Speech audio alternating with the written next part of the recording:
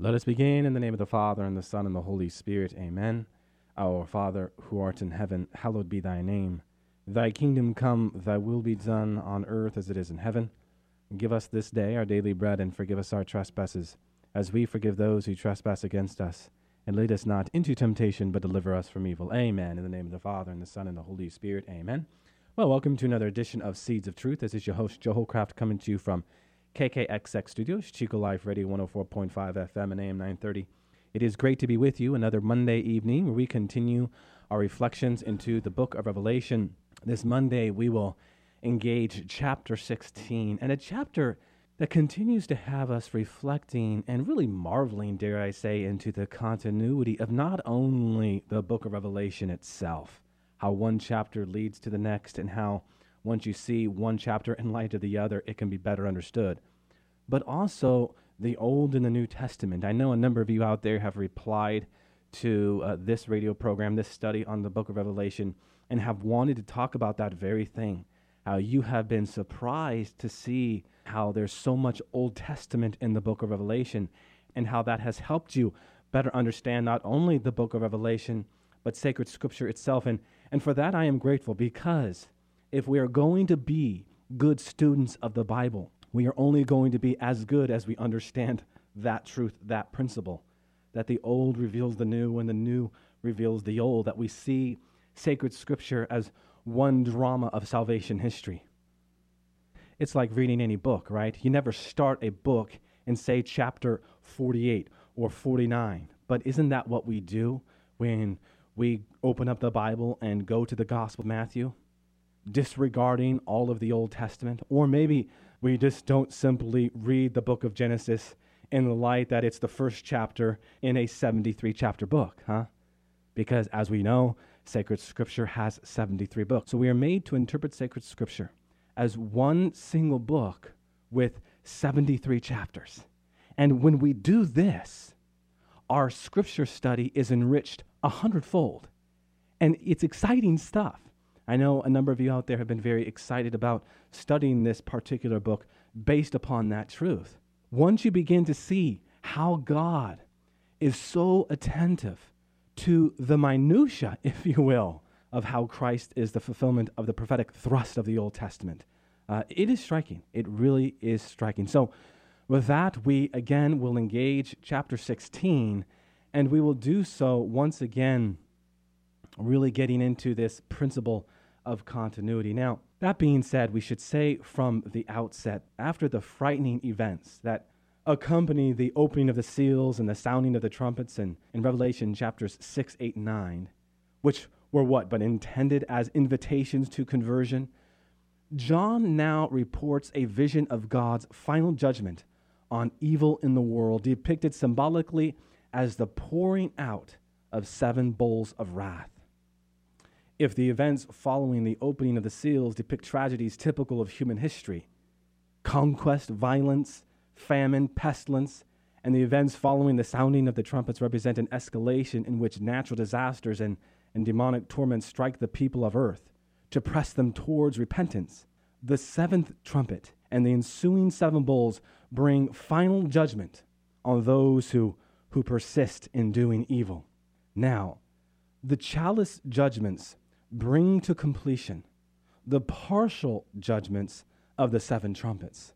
This can be seen in the way the 2 judgments parallel each other. Moreover, as we have touched upon before, just as the 7 trumpets evoke the imagery of the plagues of Egypt, so too do the chalice judgments. Michael Barber gets into this in Coming Soon. Pay close attention, because I believe this to be fascinating. If you were to go back into chapter 8, verse 7, and the 7 trumpets, we read, "On the land 1/3 of the earth, trees, grass, and burned." In the 7 chalices, you read, "On the land becoming sores," in chapter 16, verse 2. And what does this correspond with? The boils, right? The 6th plague that is described in Exodus chapter 9, verses 8 to 12. How about chapter 8, verse 9? Sea becomes blood. On the sea, 1/3 of the sea becomes blood, 1/3 of the sea creatures die, and 1/3 of the ships are destroyed. Well, in chapter 16, verse 3, as we will read here in a little bit, we read, "On the sea becoming blood. Now, how does this correspond with the 10 plagues of Egypt? Waters become blood in the first plague, Exodus chapter 7, verses 17 to 21. How about the 7 trumpets? Chapter 8, verses 10 to 11. What did we read there? But on the rivers and springs, 1/3 of the waters become wormwood. In chapter 16, verses 4 to 7, we read, on rivers and springs becoming blood. Once again, how does this correspond? Well, the waters become blood in the first plague. In chapter 8, verse 12, with the 7 trumpets, we read that 1/3 of the sun, moon, and stars darkened. In chapter 16, verses 8 to 9, we read, on the sun, causing it to scorch. And of course, this reflects the 9th plague in Exodus chapter 10, verses 21 to 23, and the plague darkness. How about chapter 9, verses 1 to 12 in the book of Revelation, wherein, talking about the 7 trumpets, we read about the demonic locusts tormenting men. And in chapter 16, verses 10 to 11, we will read, on the throne of the beast causing darkness. This reflects not only the 9th plague, but also the 8th plague in Exodus chapter 10, verses 4 to 20, and the locusts. And there are a number of other parallels, but you get the point. The trumpets were only partial judgments. While the trumpets only brought judgment on 1/3 of the land, the chalices bring about total devastation. Furthermore, the chalices are not interrupted like the other judgments were.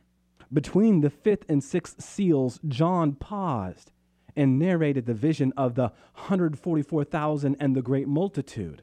Similarly, the vision of the mighty angel from heaven and the 2 witnesses separated the 6th and 7th trumpets.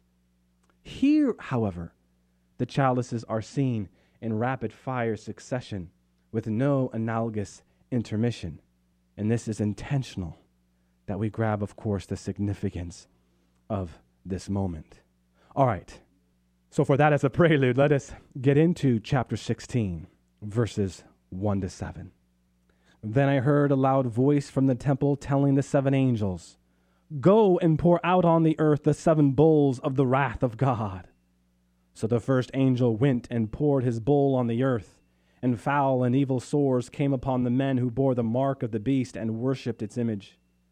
The second angel poured his bowl into the sea, and it became like the blood of a dead man, and every living thing died that was in the sea. The third angel poured his bowl into the rivers and fountains of water, and the fountains of water, and they became blood. And I heard the angel of water say, just art thou in these thy judgments, thou who art and was, O Holy One.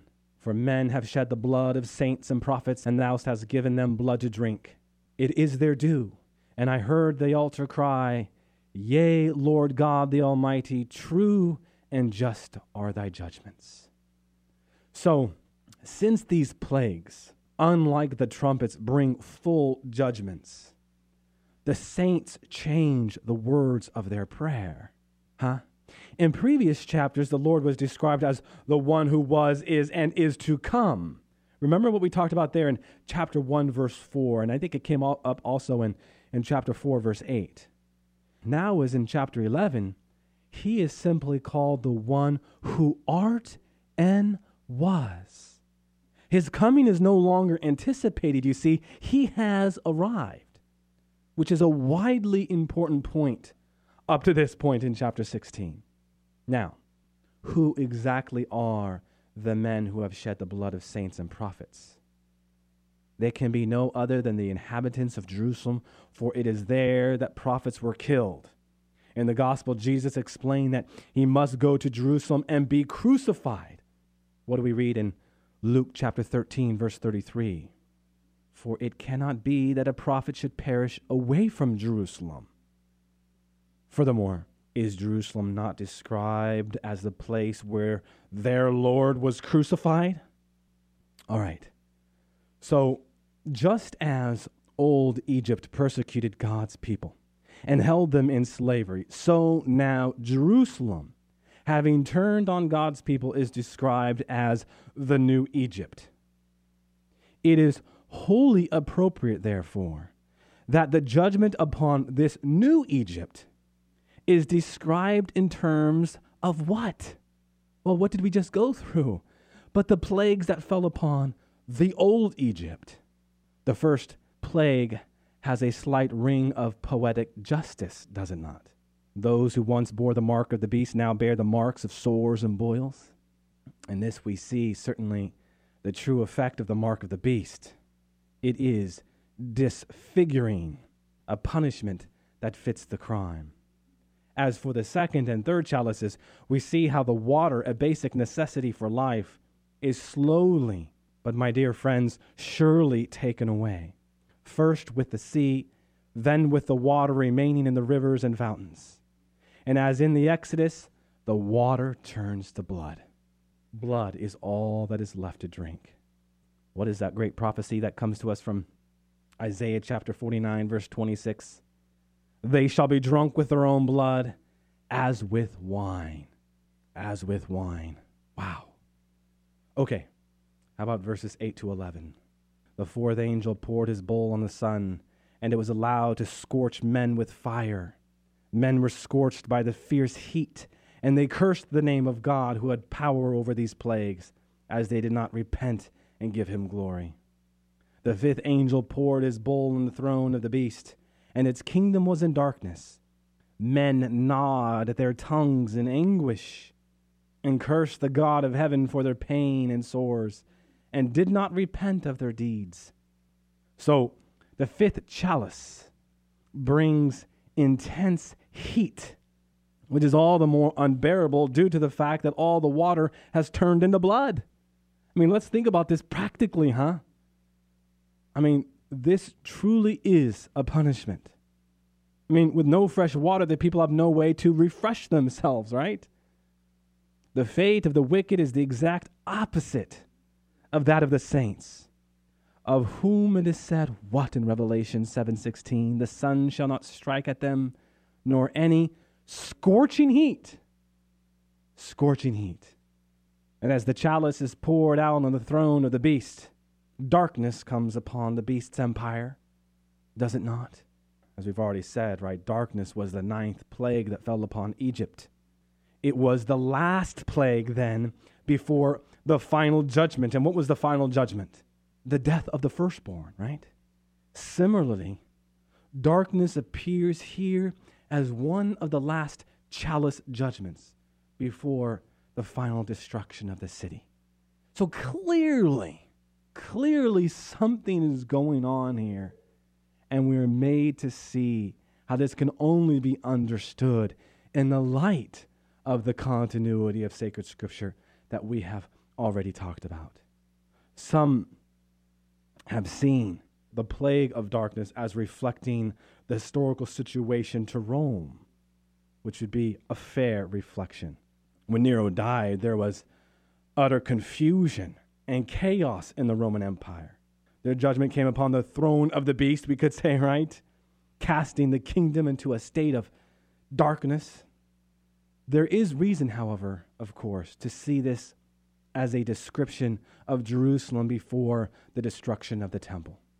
The reoccurring image of the wicked refusing to repent, even in the face of calamities and plagues, paints a picture of Jerusalem as the new Egypt. Even though God sent plague after plague upon Egypt, and despite Moses' pleading, Pharaoh remained obstinate in his hard heart. Likewise, the wicked new Egypt refused to what? Acknowledge the Lord. This theme of obstinacy also dominates the already much talked about Josephus' description of the destruction of the temple. You see, my friends, Josephus explains that when it was clear that Jerusalem would be destroyed, the Romans continually urged the people to surrender and repent of their rebellious ways, their rebelliousness. He records how Titus tortured the leaders of the rebel movement in full view of the city, so that, listen to his words, they would now at length leave off their madness and not force him to destroy the city, whereby they would have those advantages of repentance, even in their uttermost distress. that they would preserve their own lives, and so find a city of their own, and that temple which was their peculiar. Josephus himself even pleaded with them to repent and surrender. Just as John speaks of the people of the New Babylon cursing God, Josephus writes, "They seem to me to have cast a reproach upon God himself, as if he were too slow in punishing them." So here you can appreciate once again the historical context that the first century Jewish historian Josephus brings. All right, how about the sixth chalice? Let us turn to chapter 16, verse 12. The sixth angel poured his bowl on the great river Euphrates, and its water was dried up to prepare the way for the kings from the east. Now the marching army which comes from the east draws on the imagery from the prophets Isaiah and Daniel, both of whom, as you probably know by now, referred to judgment as coming from what direction? The east. If you were to go to Isaiah chapter 46, verse 11, and Daniel chapter 11, verse 44, this is what you read. And this is in fact what happened when? In 70 A.D., where the Romans crossed over the Euphrates on their way to demolish Jerusalem, coming from the east. Another Old Testament illusion may be found in John's description of the water drying up. The Old Testament prophets frequently linked judgment with such an occurrence. Here in Revelation, the water is dried up so that a path can be made for the coming armies. Does this not recall the parting of the Red Sea, which God worked on Israel's behalf? Now, however, God has turned his power against the wicked in Israel. Do you see how God so subtly there turned something upside down so that in the end it might be turned right side up? That's how God works, my friends. He's constantly revealing himself in unconventional ways. And there's always a almost poetic twist to it. That's God's way, by the way, of getting our attention when we read the old in light of the new and the new in light of the old.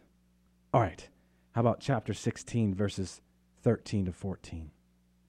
And I saw issuing from the mouth of the dragon and from the mouth of the beast and from the mouth of the false prophet 3 foul spirits like frogs.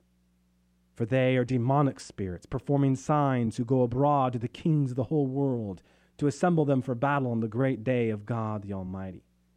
Okay, so this would have been another correlation that I just didn't go through all of them, but certainly you hear frogs and what do you think about? But the 10 plagues. Now what's interesting is here, according to the Levitical Code of Law, if you were to go to Leviticus chapter 11, verses 9 to 12 and verses 41 to 47, frogs are unclean, which then makes them an appropriate symbol for what? But demons. You know, I know for many of you out there, you go to read the Bible. You make this New Year's resolution. You say to yourself, you want to know what? I am going to read the whole Bible from start to finish, okay, which has you in Genesis for a little while. You know, you gain some momentum, and then you get into Exodus, and you might make it into Numbers. But you get into Leviticus and Deuteronomy, and you just put the Bible down, right? Why? Because there's all these laws and all these codes. But you see, my friends, they have a place. And here is an example of why they have a place. We can better understand Revelation chapter 16, verses 13 to 14, and why frogs might be an appropriate symbol for demons. Okay, so the 3 unclean spirits proceed from the 3 primary figures, the dragon, the beast, and the false prophet. With this plague of demonic frogs, demonic activity reaches its climax, and wickedness envelops the land. Certainly, these spiritual realities were the impetus behind the indescribable madness and ruthlessness that seized both the Jews and the Roman soldiers in 70 A.D. Josephus explains how soldiers acted without orders, and even against them in some cases, taking their hatred out on the Jews with savage results. Listen to what Josephus says here. Then did Caesar, both by calling to the soldiers that were fighting, and by giving a loud signal to them with his right hand, order them to quench the fire that began to burn down the temple. But they did not hear what he said. Neither any persuasions nor any threatenings could restrain their violence, but each one's own passion was his commander at this time. You hear that line from Josephus? Their passion was their commander. Have we ever fell into that trap? You just kind of disregard reason. You give in to your emotions, and it wells up in this passion, this irrational passion. It becomes like a lieutenant instructing you what to do. Josephus continues, and as they were crowding into the temple together, many of them were trampled by one another, while a great number fell among the ruins. Now, round about the altar lay dead bodies, heaped upon one another. As at the steps going up to it ran a great quantity of their blood. Wow. To read Josephus, my dear friends, is really to gain a deeper understanding of the gravity of what was going on in 70 AD. Yet could we not say that the wickedness of the Romans pales in comparison to what Josephus says about his own people? Josephus explains how a certain group of Roman soldiers followed the smell of food into the city into one woman's house. Upon entering her house, they were horrified to discover a mother who had taken her own infant son, nursed him, and cooked his flesh to eat. Chillingly, she reassured the soldiers that she had saved a very fine portion of it for them.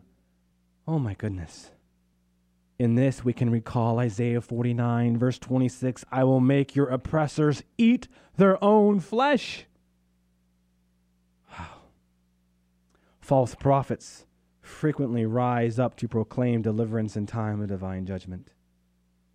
Pharaoh consulted his magicians who worked signs similar to Moses. Similarly, before the Babylonians came to destroy Jerusalem, false prophets reassured the people saying, what? Peace, peace. Not surprisingly then, false prophets arose in 70 AD, foretelling victory over the Romans. Even as the city was burning down, the people were urged to persist in suicidal attempts to recover the city. Josephus records, now there was a great number of false prophets called by the tyrants to impose upon the people that they should wait for deliverance from God. And this was in order to keep them from deserting. All right, verse 15. Lo, I am coming like a thief. Blessed is he who is awake, keeping his garments that he may not go naked and be seen exposed. And I think Revelation chapter 16, verse 15 is a verse that when we hear, it shakes us up a little bit. Blessed is he who is awake, keeping his garments that he may not go naked and be seen exposed. The warning recalls Jesus' warning in chapter 3. There Jesus says, therefore I counsel you to buy from me white garments to clothe you and to keep the shame of your nakedness from being seen. Revelation 3 verse 18. What does this imagery evoke? What have we talked about throughout this narrative? If we are in the book of Revelation and we are going to read this book as we ought to read any book, where should we go here? The book of Revelation is the last chapter of the great book, the Bible. And God is coming full circle, which means we have to go back to Genesis, The imagery of nakedness. Does it not call to mind the sin of Adam and Eve and the fallen state that resulted from it? And remember what we said about Genesis chapter 3, verses 1 to 5, and how we talked about, Adam was there in the garden. But we didn't know he was there because he was silent.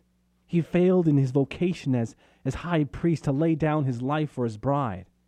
And Jesus atones for that silence by crying out in the garden.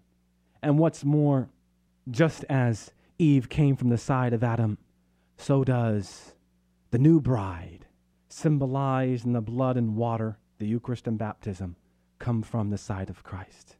Why am I talking about this? Well, again, because when you hear nakedness, it has us going back to the garden. But what's more, what was the sin of the garden? But the sin of pride, yes. The sin of wanting to be like God, yes. But also the sin of omission, the sin of not doing what God is calling you to do.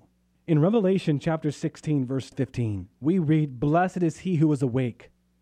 We must be vigilant. We must be sober, not intoxicated with things of the world, but rooted in a relationship with Jesus Christ.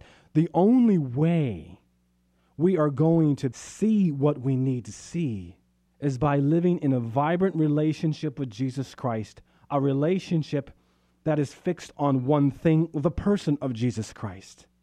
To talk about seeing and to bring up nakedness is to go to that beatitude that talks about what? Purity. Blessed are the pure in spirit, for they shall see God.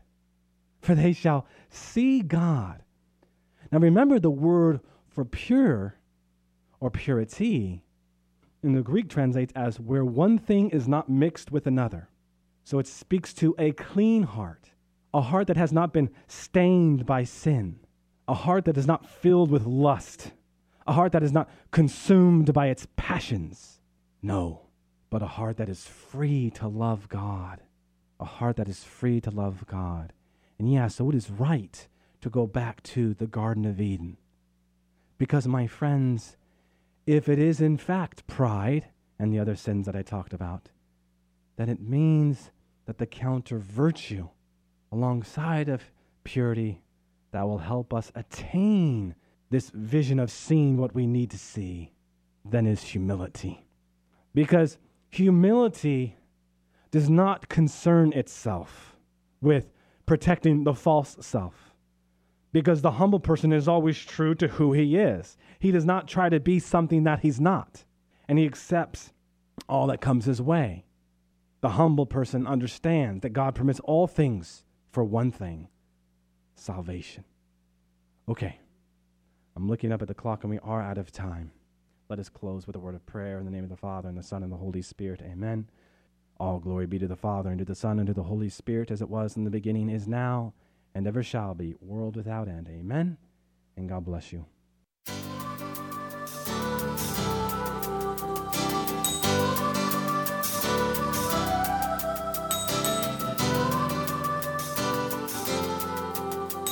Thanks for listening to Seeds of Truth, heard every evening, Monday through Friday at 5:30 here on KKXX. If you'd like to hear this program or find out how you can help support Seeds of Truth, the website is joehollcraft.org.